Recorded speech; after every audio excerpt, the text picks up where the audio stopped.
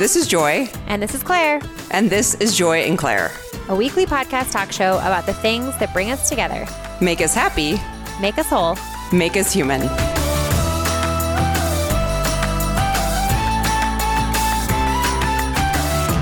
Hey guys, this is Joy. And this is Claire. And this is Joy and Claire. Welcome back. Happy Thursday. Hope you're all well. This week, we're so excited. Bree from School of Betty is joining us. We had Bree back on episode 17 of This is Joy and Claire. The episode is called Money Talk. If you want to go back and listen to that, Bree is the founder of School of Betty, which is an amazing program and coaching and just universe based on helping women get more comfortable with their financial selves. And we are excited to talk to Bree today about all sorts of things. Bree, welcome. Welcome back. Hello. Thank you. I'm excited to be here. Yeah. Thank you so much for joining us. This topic has come up again. And so we were like, you know what? We should have Bree back. And I feel like it's one of those topics that we don't talk about very often because it's like, I don't know, it depends on your comfort level. It's not like a how's the weather conversation. How's your money situation? You know, it's not like we're doing that all the time, but maybe we should be. But thank you so much for just joining us again, because we just want to dive into some separate things. Certainly, listeners, if you didn't listen to the episode 17 that we did on This is Joy and Claire with Bree, you can go back and listen to that episode. We talked a little bit more about kind of just like your comfort level with money, how you're raised around money and how that impacts how you deal with money now. And I think this time we really want to talk more about how it impacts our identity, especially as it relates to career. You and I have had some conversations offline about this. So can we start just opening the gate with how that can be wrapped up into your identity as it relates to your career? Oh my goodness. That's such a layered question. And I think if you've ever gone through a career transition where you were actually changing careers and you identified really strongly with the one that you were previously in, that's a rough shift, because most of us don't recognize or realize how much weight we're putting towards something and how much we are identifying with it. So if you think about your life, and I'll use a very vague, like kind of a lame example, but when I was CrossFitting and a CrossFit coach and eventually left that, I had no idea how much I had put my identity into that, being a CrossFitter, being a CrossFit coach.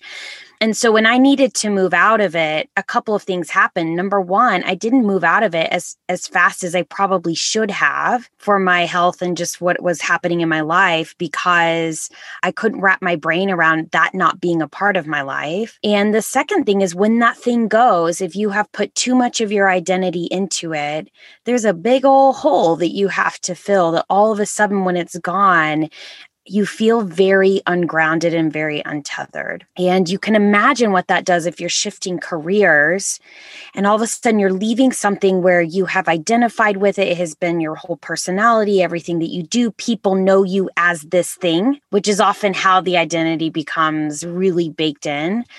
And you're moving into a career that maybe is making less money, or is the people around you are like, what is that? Like, they don't even know what it is. You will be tempted to make decisions that feel more comfortable for those around you instead of what's probably in alignment for you. Because usually what's in alignment for you when you're heading into one of those transitions, it's hard. Well, the other piece that comes to mind is how other people will project their discomfort onto you. So if you want to start your own business, they'll be like, well, what about, it's all their projections onto you and their discomfort. But what happened? Let's just say, like, with your example. So were you in a place where you didn't want to leave because of the identity, or why didn't you want to leave as quickly? Yeah, I had identified with that for so long. I mean, I coached for 3 years, but I was doing CrossFit for 9 or 10 years. It was very foreign for me. It was the unknown. It was the unknown of what is next. It goes into deeper, right? Will my body change? What kind of workouts am I doing? What is this going to look like? But the area that I think really pops up is the unknown of you going into the transition. You just don't know what it's going to be. Are people going to judge me? Are people going to be like, what's going on? And again, as I say all of these things, it's never like an internal. It's always the fear of someone judging you from the outside that is curbing how you move forward often. Do you think that people need to have their next step planned out before they jump to something? I don't. That's such a great question. What I do think they need to feel safe and secure financially and emotionally in that space. Because if you are taking a leap and you don't feel financially secure, emotionally it's going to be different, right? You're going to be dealing with a lot of different things. But you're going to add a lot more stress onto your life instead of creating the freedom and the spaciousness that you need in order to actually think through what the next step is, to have that discovery, to have that revelation. And the flip side of that is so many people can take a leap, but they don't ever run the numbers or actually sit down with it if they have a shared household with their partner to say, okay, what would this look like if I left my job and I wasn't working for 6 months? What would it look like if I took a job that paid less? Like, sit down and actually get comfortable and know the numbers, because so many people assume they can't do it. And that's not necessarily true. Assume that they can't leave their job. Can't leave their job, can't take a leap, can't take a part-time job and start a business on the side. We make these assumptions because everything around us tells us that that's really risky. Mm-hmm. But what most individuals don't do is actually sit down and run the numbers and look at their numbers for their household. How much do I need to actually make to survive and live a life that I'm comfortable with in that moment in this transition? And that can be uncomfortable in and of itself, is to sit down and make a budget. Yes. I'm guessing. 100%. Yeah. Because that is sometimes even facing debt, and that can be scary to people. I know that's probably a lot of reason why people get into credit card debt, because it's like, I'm just not going to look at it. It doesn't exist. Yeah. And, so I think that's another thing. But facing this is really why we wanted to have this discussion too, is just, if you are going to do it, you do have to face the reality of what your budget looks like. So, for example, when you and I we talked briefly, like right after I left my job, and I was like, oh yeah, it's really scary because I'm so used to I've been really lucky in my life to have jobs pretty consistently out of grad school, and I've never really had to free fall with money because I've always been able to support myself in some way, shape, or form. You were like, cool, that's what savings are for. Because I was telling you, I'm like, yeah, I have savings. And you're like, awesome, that's what savings are for, right? And I was like, oh yeah, I guess that's what savings are for. Which sounded so silly, but I assumed, I'm just using myself as an example, but I assumed that I was like, it's going to run out because I was so scared.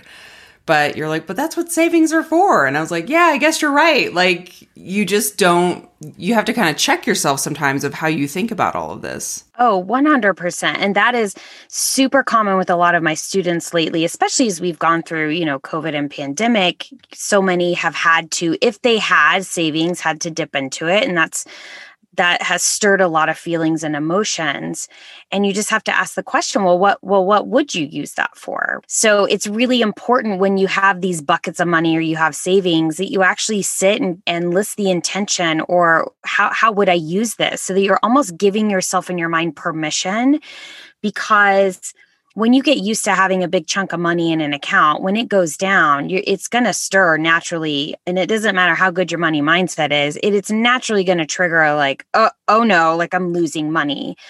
And when we had the conversation, it's like, it's going to run out. And it's like, well, what's the actual timeline of it running out? Like, well, let's run the numbers. Run the numbers, right. Like? And that's exactly what Scott would say, because another conversation is like how you manage money with your partner. We have a very unique way of doing things. It's our business. But yeah, he was like, well, how much time do you have? And I was like, I don't know, because it's scary to look at it, but it's like, you have to. And then you make a plan, like, stop freaking out.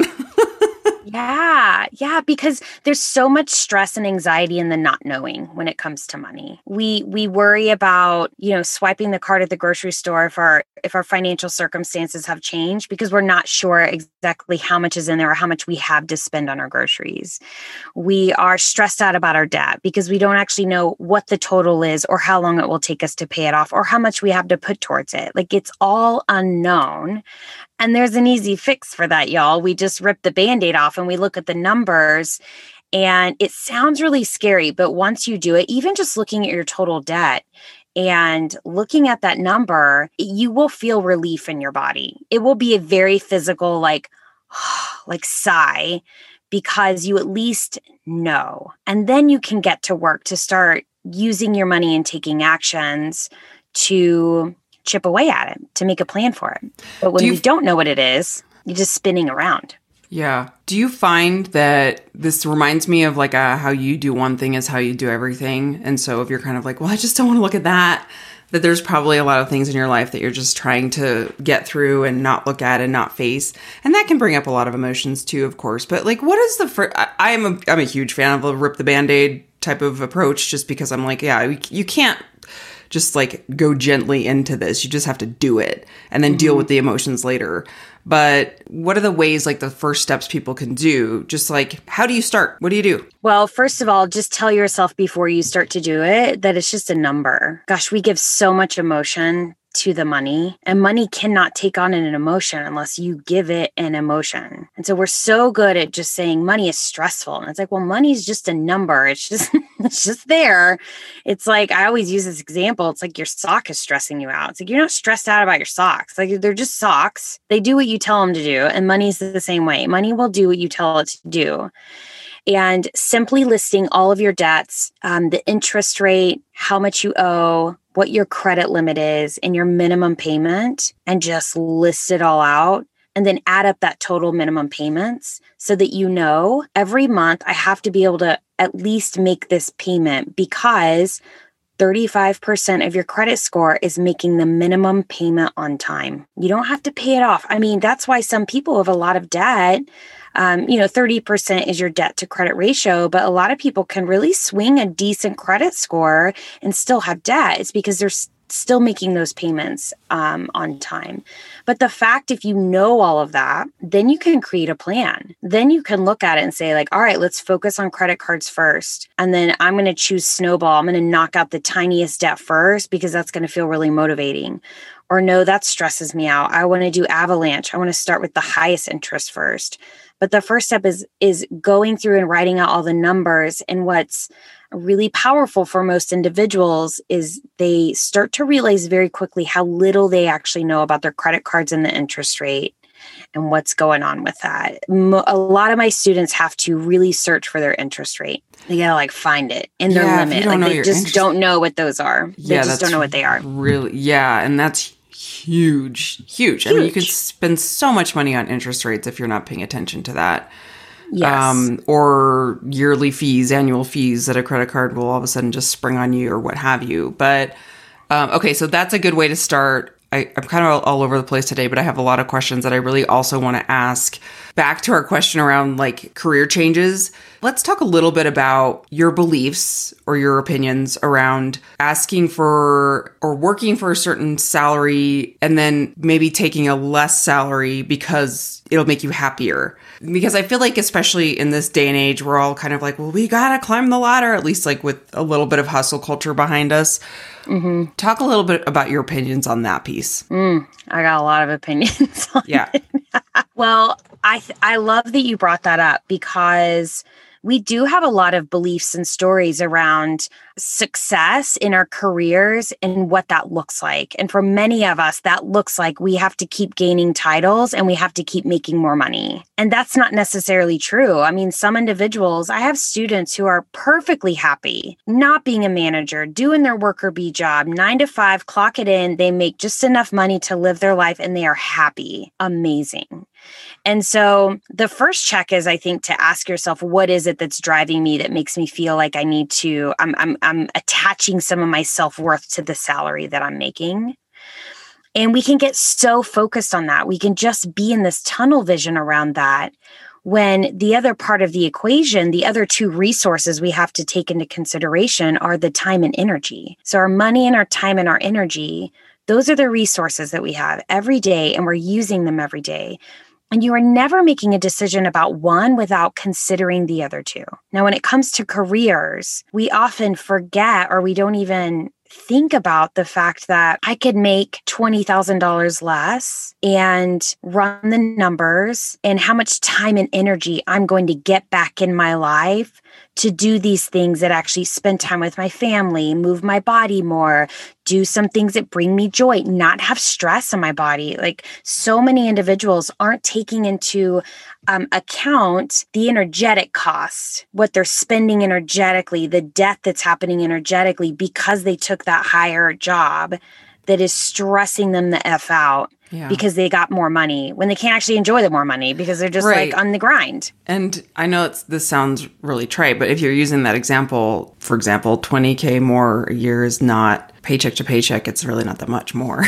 So it's like how you weigh that out is like, that is really important. So the reason I asked that question too is just very much because I went through my health issues and I like the stress of a job, it just was not worth the money. But you're thinking, especially as a woman, and you like want to like, wow, this is really cool that you're making more money or having a better title. And at the end of the day, it was just, and I'm not saying this is like with every job, but I have a hard time. I haven't heard yet a lot of people that are climbing the ladders that are like super, super fulfilled and happy. Like they're usually pretty stressed out. And so I think it's just that piece of paying attention and weighing that. And also it's okay to just kind of look at what is the benchmark, or I guess the minimum that you need to make to just like live your happy lifestyle. Yeah.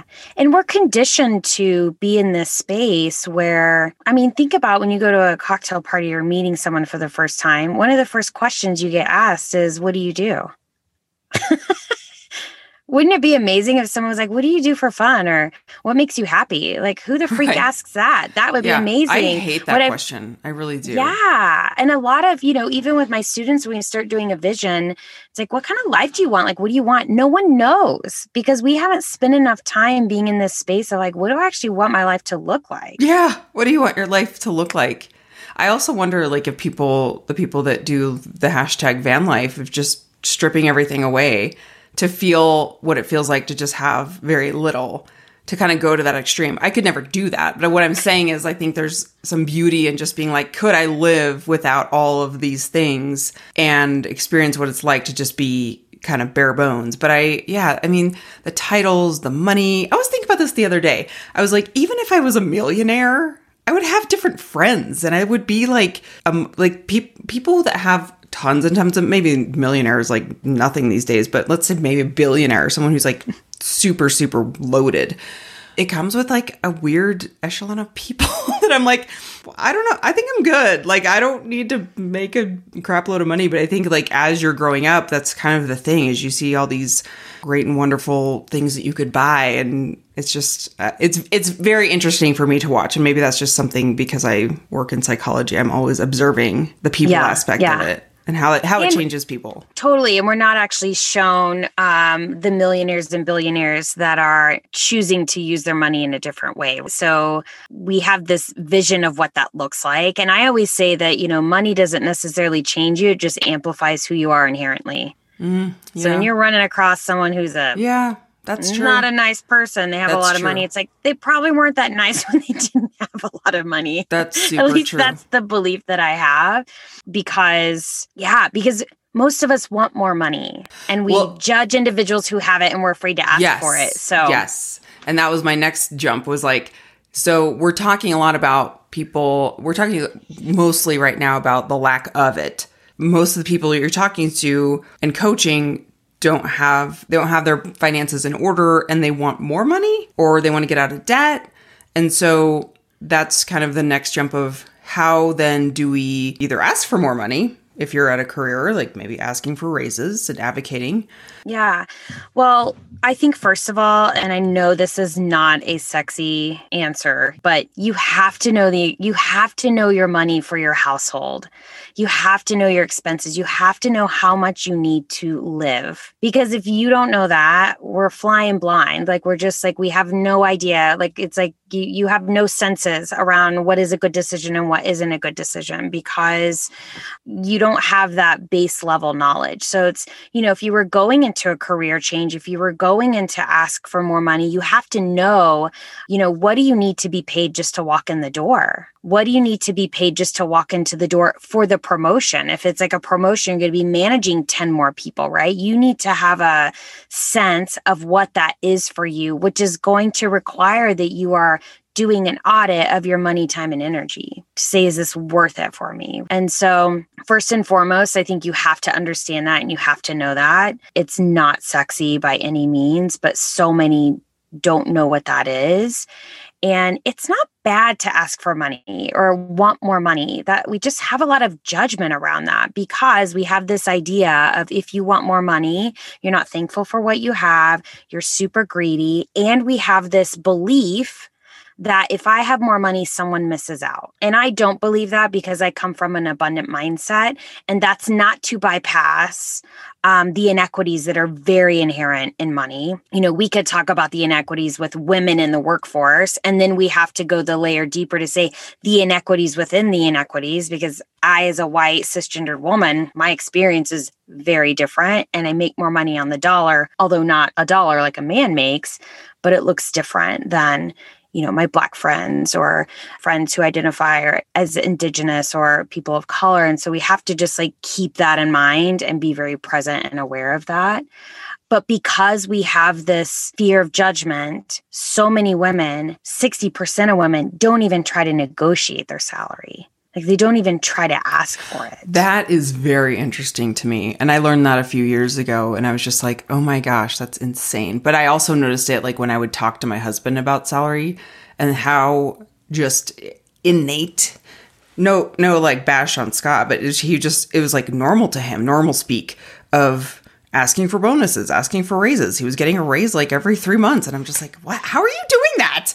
And then I was like, oh, because this is your world and you just do that.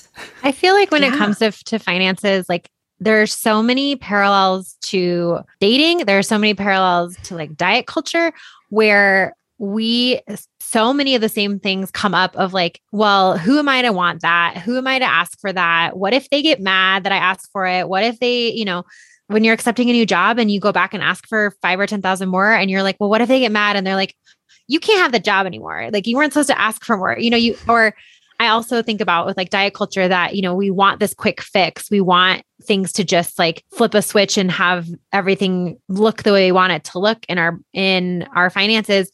And also I think that there is a component there that is similar to diet culture where we see these people who have these big dramatic success stories, whether that's with, they got this big raise or they finally, they quit their job and started their own company. And now they, are posting every month about their 6-figure month and all these things. And you're when the reality is that maybe those big dramatic lifestyle changes do work for some people, but for the majority of us, it's small daily habits. And that's where any of this will shift. It's not necessarily in that. Bree, to your point, if you don't know what you need, then if you don't have a pulse on your day to day, then how can you expect to get what you want walking into that annual review? The annual review might be the one big moment where everything shifts, but you need to have your poop in a group first before you can walk into that shift. Totally. I've never heard that before. It's a nicer way of saying shit together. Have your shit together. I love it. Poop in a group. The kindergarten friendly way. That's so true. I mean, your money cannot work for you if you don't know where you're going and what you desire. And identifying what you desire is not a bad thing. We only get one ride on this crazy rock, burning rock, whatever it is. We only get one ride. So we get to decide what that looks like and how we want it to go. And, I just lost my train of thought. I had something to say in response to that. Why don't we take a quick break because we have a sponsor to plug. So this will be a good time and then you can think about what you wanted to say. This week's sponsor is our favorite people, the makers of Ned. All right, guys, we've talked a lot about Ned in the past weeks. We hope that you will support the podcast by supporting Ned. The CBD market has become very saturated over the last few years. I'm sure you've seen a bazillion ads for CBD. You can buy it in almost every coffee shop or grocery store.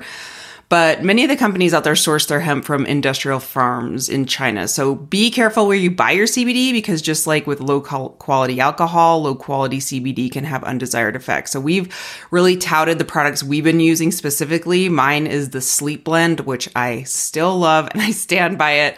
And I've been starting to use just their CBD oil during the day. Most of you know that we turned cadet in last week and I was having some really stressful days. So I was like taking that almost every single day, just trying to calm myself down.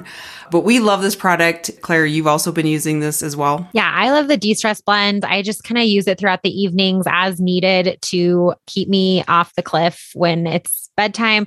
It doesn't necessarily make the cliff go away, but it does help me take a few more steps back. So that's what I love about CBD, is that it really just kind of like helps you manage your own mindset a little bit more easily.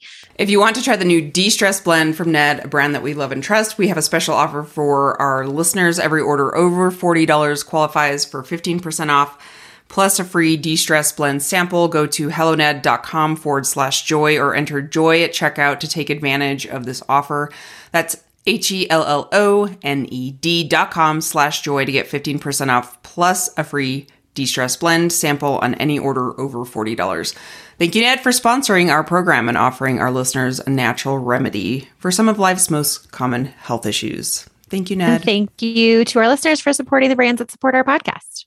Yeah, I think let's hop back into that conversation about, just noting the day-to-day and how those little habits add up so that, you are prepared if you do have the opportunity to have a big picture moment. Yes. Here's the thing, y'all. There are a lot of millionaires walking around and you would never know. And it's because they have these tiny habits where they've been putting into their retirement for a long time, or they've been maxing it out.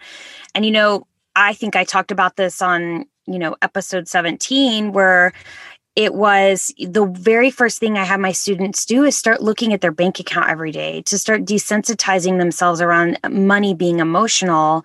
And what happens with that is they actually start to become very aware of their spending habits and what's going on. It is those tiny little habits that are going to change the game. I always say you don't have to move mountains. You just have to start having movement. It's really important, as we've said a million times, that you know what your money flow is, you know what your expenses are, you know what you want to do, and you have this vision for your life. And I say that because it's really easy to get dazzled by someone else. It's really easy to be like, ooh, I'm going to do that. I want that. I should be doing that. And it's like, do you? Do you actually want that? Does that feel good to you? But we want to know all of those things, because you could have an opportunity where promotion is coming towards you and you don't actually want it. That's not in alignment with your goals for your life, or you don't want the extra responsibility, and that's okay too. But you have to know what you want and what you desire in order to make those moves. By not asking for money, by having this idea that if I ask for money, then I'm greedy and I'm not grateful. The reality is with the pay gaps that women experience, and also being out of the workforce, over a 40-year career, that adds up to over $900,000. That's significant. And so if you're in a moment where you're worried about asking for $5,000 or $10,000, pop it into an IRA calculator or a 401k calculator, just to show yourself so you can see a number, know the numbers, what that actually might do in 15 or 20 years. Then it's different. It's like I had a student say, can I pull out from my 401k to pay off this credit card debt? And it's like, well, how much are you really spending? Run the numbers. That $50,000 you want to use would actually be $350,000 at your retirement. Know the numbers. Then it's like, oh, I'm not doing that. It's like, cool. Are you willing to pay this interest? When you know the interest and the time span you can pay it off, totally different, because you're going into this with knowledge to make a decision. I have a very basic question. Are there certain banks or accounts that you're a fan of to have? Okay, we have retirement, separate from retirement, just a savings account that has a certain, which banks to have great interest rates. Do you know of any, or do you have any preferences? Or do you think no, people just need to find savings account and a checking account, or what kind of accounts should people have? Find what works for you. If you're loyal to your bank or whatever, great. I'm not sponsored by anyone. I love Ally. I like Capital One. I'm drawn towards online banks. They're just easier, I think, to open up accounts. And for example, Ally can, you Is that ALLY? Correct. Yep. Okay. You get to bucket out your savings. Just in general, what I want my individuals, my students to have is, you have your main checking account. If you struggle with overspending or you're struggling trying to stay within like a spending amount for like your play money, and everyone should have play money, y'all, you cannot expect to that needs to be a line item. Even if it's $20 a month, you have to have money that is yours to spend however you want. Because when we don't have that, we are in a budget diet mentality. And that doesn't work, right? We're looking for sustainability.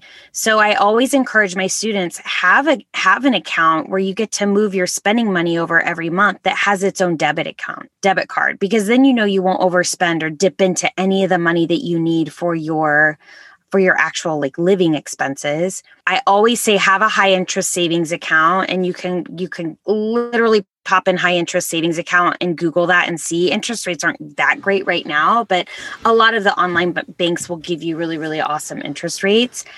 That's great for your emergency fund. Mm-hmm. So when you're not going to necessarily touch that money a whole lot. And then I always recommend another account that is, let's just say you cut and color your hair and it's a chunk of money every time, or you pay your electric every 3 months. I don't know, I'm making these up, but you can add those up. How many times do I do that a year? Divide it by 12. And each month you can move that money into that account. It's called a sinking fund. And that just allows you to get a better cash flow. So when you go to the salon and you need to drop a couple $100, you've already been saving for it a month at a time. And it actually is going to give you a better cash flow. And so I always want people to have their main checking account, a spending account, their savings account for sinking funds for things that are like, they're just kind of placing the money in there to hold for a little bit. And then their emergency fund that's probably at another bank because it takes a few days to get to you. So it can help stop you if you're going to try to move some money and you probably shouldn't. Like some buffers, some built-in buffers. That's actually really smart. And as you're talking about all that, if listeners have recommendations for online banks that they really like, or credit cards that they find that are giving good bonuses or benefits or whatever. I know Capital One is great. I really like the online bank Synchrony because they have awesome high yield savings accounts that have really good interest rates. But it's not for just the cash flow. It's just for putting your money there to save it and get interest. So I would love to hear from listeners. Maybe we can put like a resource list together for people. All right. Do we want to do some rapid fire questions? Yes. So mere moments ago, Joy posted on our Instagram to get some listener questions. And I think it'd be great to wrap up with those and hear what is on everyone else's minds about money, because I think, these conversations that we're having, again, similar to relationships, similar to diet culture, this stuff never goes away. Like, I don't think you just wake up one morning and are like, I have solved my finances. I may go on with the rest of my life now, unless maybe you like win the lottery, but actually probably not even then. This person asked, and we kind of already covered this, what are the basics of taking care of our money that we should all be doing? Oh, yeah, that's a big one. Number one, you have to start reframing your mindset around money. And the easiest way to do that is to start thinking of your money as a relationship you care about. Sounds really silly, but it will change your behavior with the actual money, because what we don't want to stay in is in this space where money equals bad and money is scary, because your brain will do everything it can to keep you away from it, to keep you in avoidance. And we don't want to be in avoidance. We want to spend time with our money because knowledge is power. And so when we think about our money as being a relationship we care about, that looks like checking our numbers every day just to see what I spend my money on, having a money date every week where you're actually updating your budget and you know how much money you have left in your line items and you're moving money around. A budget is meant to be flexible, y'all. It's just guide rails. It like when you know the guide rails and like, oh, I'm overspending in this area, then you know what you can move around and what you're willing to do without. But when you don't have that, you have no idea what you can and can't do. So treating your money like a relationship you care about, which is going to lead you into creating a good money flow, aka a budget. Know what that is. Money coming in, money going out, and it should feel flowy. There's a reason why I use that word. It should not feel restrictive. If your budget feels super, super restrictive, And granted, there are going to be individuals who are paycheck to paycheck, and this is going to be, it's going to be an edge. It's going to be a tough, but we want it to be flowy, because when it's flowy, we know we are in a space of sustainability. We're not in a space where we have to grit and willpower our way through it like an extreme diet.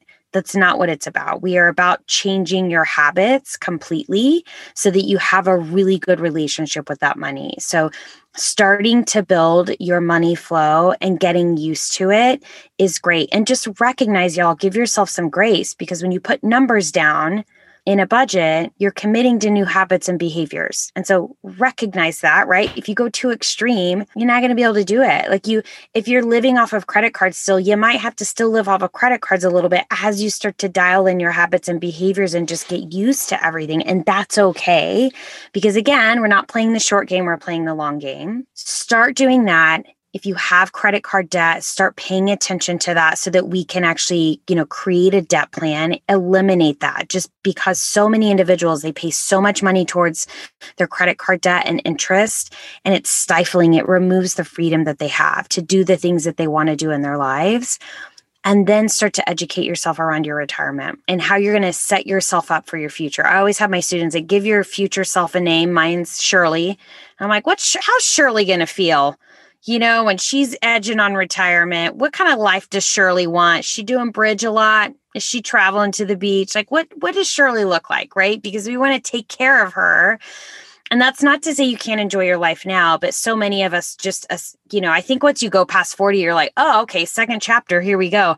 I need to start paying attention to this stuff. It's coming. It's coming, y'all. Like, the time will come. Faster than you think. You gotta keep Shirley in pink lipstick and curlers. Yes, for Can't run out of her pink lipstick budget. Okay. Yeah. So speaking of that, somebody asks, we have our budgets, but what happens when inflation throws everything off? Eat less? Help. I hate this. We're in it for sure with inflation. Here's the reality. Not sexy. You're not going to like the answer. These are our options. We can spend less, we can make more, we can do both. And so when we're in that space and inflation is happening, then we have to start going through an audit. Again, have value, know your values for your life. Know your values for your life. Know the vision for your life. These might have to shift. You might be in a circumstance where you're not making enough money, or the dollar doesn't stretch as much as it used to.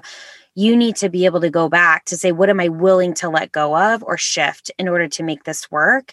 Are there options for me to make more money? Like that's the reality. I'm not going to say eat less, but you could, I don't want to give anyone diet, food, eating advice. That's not what this is about, but it might be something like, oh, I eat vegetarian twice a week now.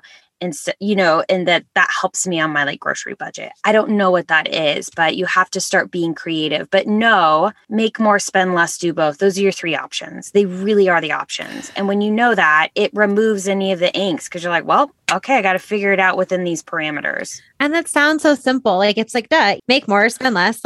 What could be simpler? But it's like, that process is so much more complex. I think it is always so freeing to hear super complex processes summed up in quick little, quick advice. And also I can't, I feel for anyone out there who is sitting there being like, but I had this figured out. Come on. That, it's a crappy feeling. And you'd be surprised of what you will come up with if you just kind of evaluate all your expenses and maybe the businesses you're doing business with. For example, we just recently looked at our trash pickup people and how much we were paying per month. And we asked our neighbors and they're like, what? You're paying 5 times as much than we are. And we're like, what? And so we changed garbage disposal services, and we're like, just so things like that, you just don't know until you kind of just really dig into some of the services you're doing. Or Scott will be like, we don't watch Showtime anymore. Can we get rid of that? Or just the things that you kind of assume that you're always just paying for. Do you really need to pay for that? So that's what I would suggest too, is just everything that you're already paying for, see if there's something cheaper, or do you really need to do that? And maybe this is just, City of Longmont. I don't know that I would have an option to change my trash pickup people. Who knew? Who knew that was even something that you could be looking at? not me. Oh, yeah. Yeah. Yeah, We were paying I love so that. much money. I love that. Assess everything that you're currently spending and ask yourself, like, am I using this? Do I care about it? Is it important? What attachment do I have to having this thing? And that can do wonders for sure. Yeah, like another example is we were paying every single month just auto draft, like those gnarly things that it's impossible to cancel. And every month I was getting automatic draft or whatever from a security company because we had a alarm system in our house. And we got our windows reinstalled. We got new windows. And so we had to kind of redo all of our security system. Well, it turns out it's so much cheaper long-term to just get cameras around your house. And I canceled that service, even though it was impossible to cancel. They like really lay it on thick. They're like, well, how about $1 a month? They like really they really want you to stay. And it was like Ross on Friends where he's like, I want to quit the gym. That's exactly how it was for me. But I was spending way more long-term than we would just buying cameras for the house. And we're like, actually, cameras are way better than an alarm system because a noise just goes off versus like you have. Anyway, so like those are the things that we just kind of were like, why are we paying for this? This is yeah. So highly recommend doing that too. Okay. One last question. This is a big one. So maybe this is more of like a where to look for information on this. And the question is thoughts on crypto. Oh boy, that's a big one. So maybe just like, what are some resources? Maybe we can share some links. Like I know crypto is like this whole gigantic topic. I get like very quick. Do you think it's worth it for the average person to be spending time worrying about crypto? Is this like the compression tights of the financial world where like, if you don't have everything else dialed, then compression tights aren't going to help? Oh my God, that's the best.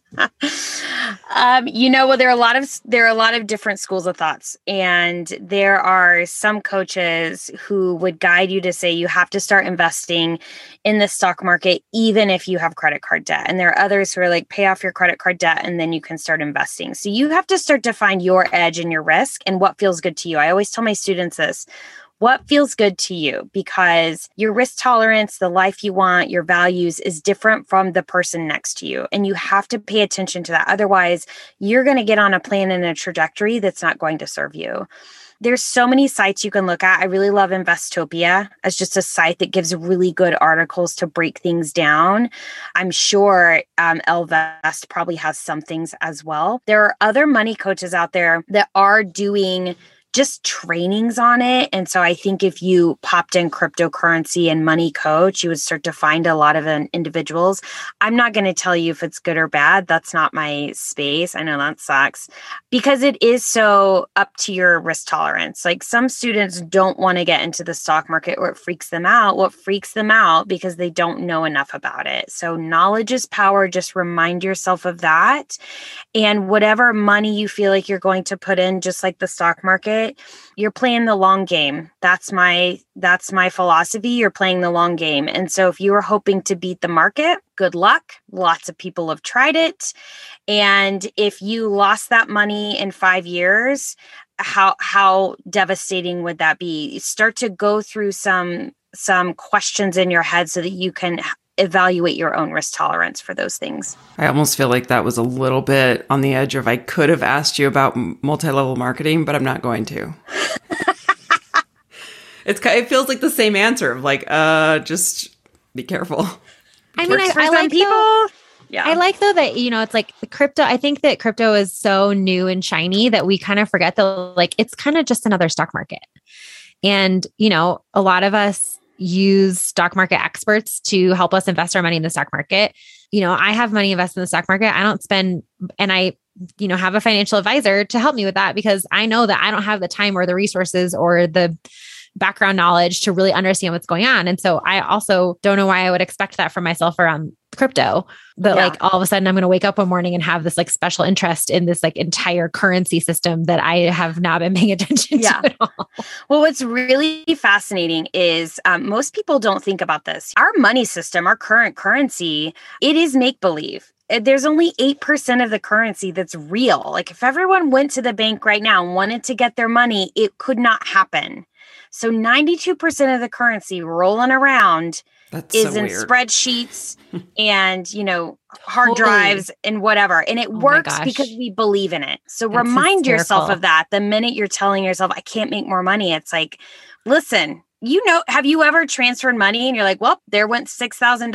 I haven't seen it in the other bank yet. It's just floating out in the ether. Floating around. Yes. I don't know we should all aspire to just have a Scrooge McDuck pool full of gold coins, but that's just not the reality. Scrooge McDuck. Yeah. And you could get it and no one's going to take it. They're like, we don't take actual money. Right. Yeah, that's true. The only place they accept is the farmer's market. I hope you're doing touchless now. Thank you. Yeah. What is this money? This dirty money with COVID all over it. Scan your retina. Yeah. So remind yourself, y'all, we believe in it. And so it works. So great point. Beliefs are really important. Mm-hmm. Great point. Okay. Well, Bree, thank you so much. Where can everyone find you? You can find me at theschoolofbetty.com. That's Betty, Betty, not Buddy. That happens a lot. I spend most of my time on Instagram. If you are on the social media platforms, that's the School of Betty as well. Yeah, I've got courses. I'll be launching the next Fierce Finances in January. That's usually our biggest cohort. It's so fun to get everyone rolling in the new year. And so you can find information on my Instagram and on my website for that. Well, thank you again so much for joining us. Listeners, you know where to find us at JoyandClaire_ on Instagram, joyandclaire.com. This is joyandclaire@gmail.com. Send us your questions, send us your thoughts, send us your hopes and dreams. We will talk to you next week. Don't forget to check out our sponsor, Ned, helloned.com. Discount code is JOY. Thank you so much. See you next Thursday. Bye, guys.